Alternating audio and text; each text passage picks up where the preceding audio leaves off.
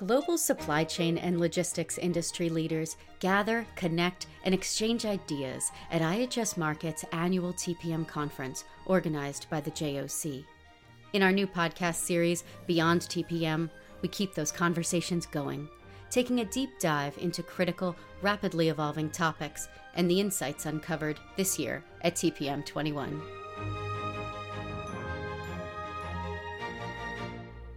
I'm Alessandra Barrett, the JOC's Senior Editor for Special Projects. Today I'm speaking with Raul Alfonso, Port Tampa Bay's Chief Commercial Officer and Executive Vice President. Thanks for joining me, Raul. Thank you. It's my pleasure being here. I love talking about Port Tampa Bay and what we're doing. Let's start today with a quick overview of the port's reach, its customers, a snapshot of Tampa Bay. Oh, absolutely. Port Tampa Bay, we have been the Central Florida's gateway for energy products for many, many years, as well as the cornerstone for the building and construction industry. We move steel, rebar, pipe, cement, aggregates, etc. So we are Florida's largest with over 3,000 acres of land, and our supply chains to the Central Florida market are indispensable for the region's growth. Now, we can't talk about growth without talking about consumer products. Lately, we are growing substantially in consumer products, which is something that is an integral part of our supply chain strategy. When we set out, said we are in an excellent position to serve Florida, our customers. The demand is very strong for new services to come directly here, Central Florida, to serve this market. And fortunately, we have been on a great pace of growth.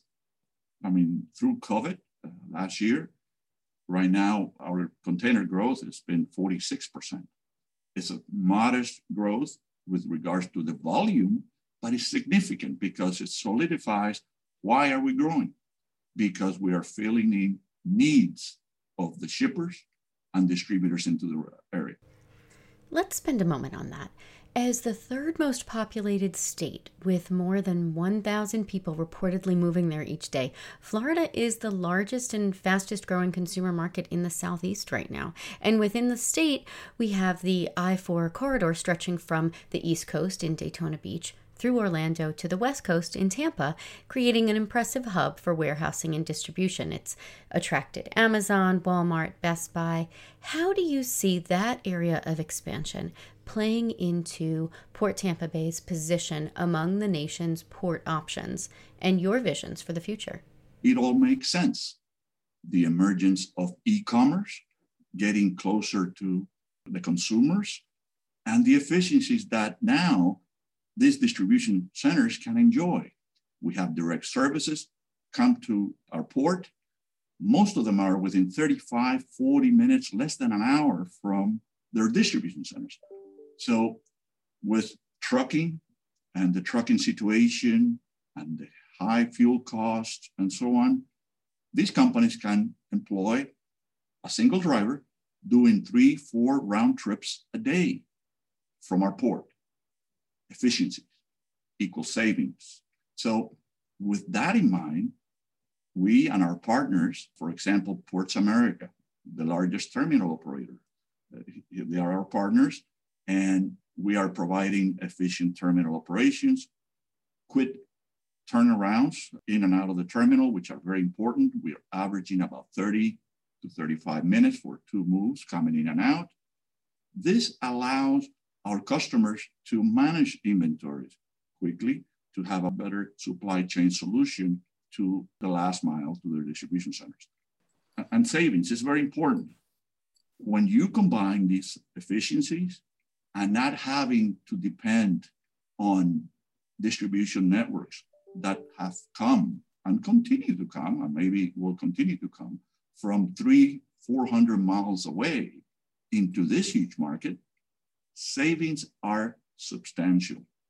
For any container, we have confirmed that savings are of $750, $800, and more per truckload, per container load. Those are significant. So all these efficiencies that we are providing are allowing our customers to grow more efficiently. And we see ourselves not as perhaps a major player in the future, but as an efficient alternative to this market, an alternative that is needed when shippers need to diversify their supply chains and have a better management of how they're moving. Now, the turn times that you mentioned, the driver experience is a fundamental element in any effort to increase supply chain efficiency. Could you talk a little bit about what the port is doing to make those turn times more efficient? Yes, alongside our terminal operators, and now we have two terminals, Ports America is the largest one. They are investing with us and with the state. They have installed a new Navis system to manage their terminal operations, which increases the efficiency. We are adding together a new gate complex with 6 truck lanes. We have expanded the terminal capacity from 300,000 containers annually. And now our goal is to reach that million mark in a few years. Together, we are investing in gantry cranes. So there will be additional gantry cranes. So we have a very solid plan along our partners. For truckers, what do they want? They want to do as many round trips as possible instead of 1 per day from other ports. If you are able to do 3, 4 round trips, that's efficiency. Any other areas where you see opportunity? Florida is a major consumer market. Like I said, do you know that 80% of the trucks that come into Florida leave empty? What a great opportunity to then not only serve Central Florida, but to be able to rationalize. And if any of these shippers, they have southbound movement, like from Savannah, for example, now they can also match that and provide that driver going northbound instead of going empty. Now he's going to have cargo that is going to put money in his pocket and it's going to maximize the efficiency of that supply chain.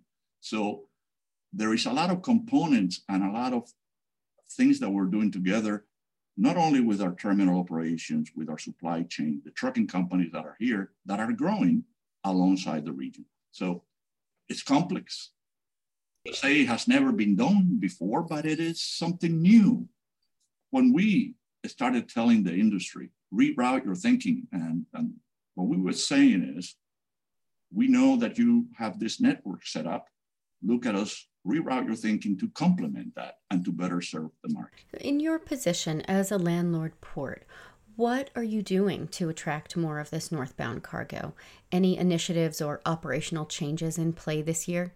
We're very proud of the work that our team does because we are really partners with our tenants, our terminal operations. And I need to also speak of the other terminal facility, which is the Port Logistics refrigerated facility. Together, we built a state-of-the-art terminal that can handle all types of perishable products. They provide stevedoring services. They have USDA agriculture inspections, fumigation services, all in one complex. Again, is providing an alternative to a huge market that will welcome shorter transit times and savings to their supply chains. We do all this together with our partners, and we're on a plan to really make Port Tampa Bay the best port in this region by far. And we're just started, and I tell the team that the best is yet to come. It's not easy, affecting change, but new ideas that meet the needs of the industry, that meets our customers, and that's what it's all about. So the state of Florida is very smartly invested with us in the infrastructure and the needs that we have, from berth extension, expansion of our yards, roads, rail connections, and that is something else that we have. We are building new transload facilities, a new warehouse that is rail served, also to provide more market accessibility to our customers. We have a on-dock, near-dock rail intermodal, and it's served by CSX Railroad. And we see that this is perhaps the next phase of the future. As well as trucking, this could be a great opportunity to load cargoes on CSX rail northbound to different markets. So it's all about market accessibility, providing the efficiencies that the customers are looking for, they're asking for. What's on the horizon when it comes to expanding export handling? Although these days, a lot of the ocean carriers are not carrying exports or wanting because they want their boxes back. For the long run, having exports on board will just be a strong anchor for our carriers and our efforts. So an example of that is the new Celadon plant that will be located nearby our container terminal.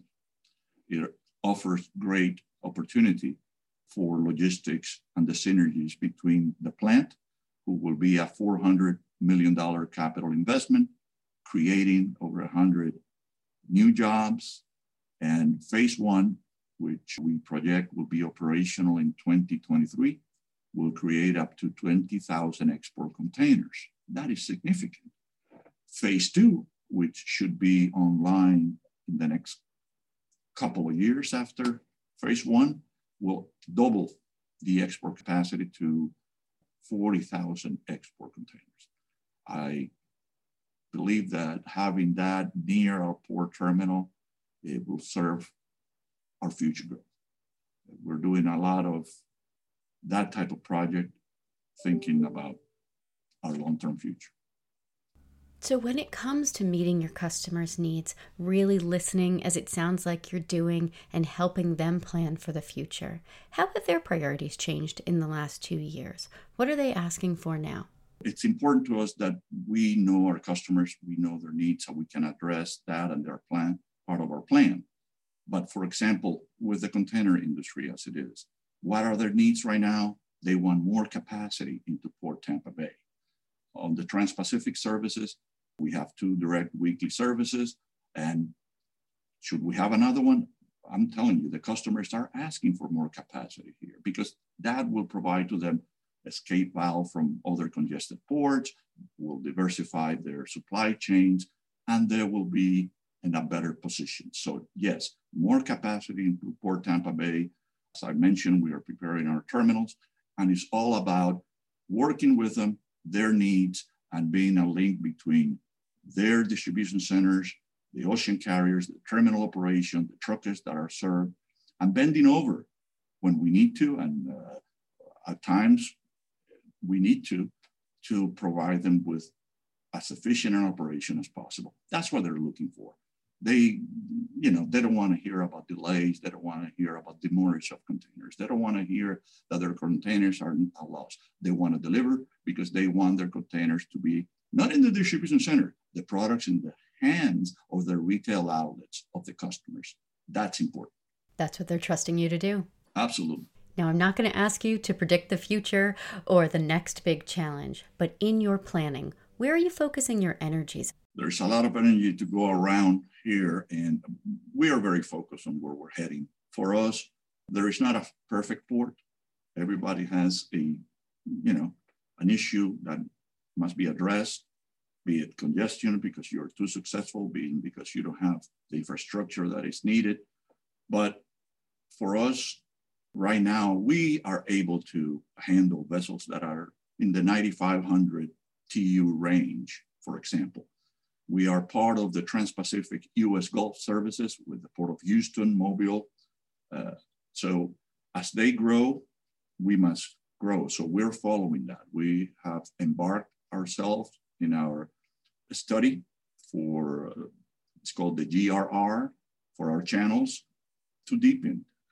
It's very important that the future of Florida, of course, is of continued growth, that this port, which is so important for the region, stays in pace, not only with Florida's growth, but with the other ports in the Gulf.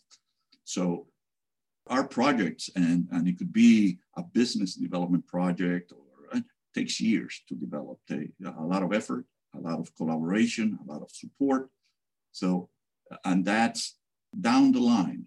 Right now, no, we're not ready to handle a 15,000 or 20,000 TEU vessel, but within the next few years, and I don't know, I underline few, we should be there. It's just too important. And our port is not only important for the container business, but because of the energy and the building and construction industry. In general, this port is building and helping to build Florida's future. So it's important, very important. Well, I'm looking forward to continuing this conversation over the next few years. Thanks again for your time today, Raul. Thank you. Thank you. Beyond TPM is a production of the JOC, part of the Maritime and Trade Division of IHS Markit. For more news, analysis, and business intelligence for all things shipping and logistics, visit joc.com and follow us on social media.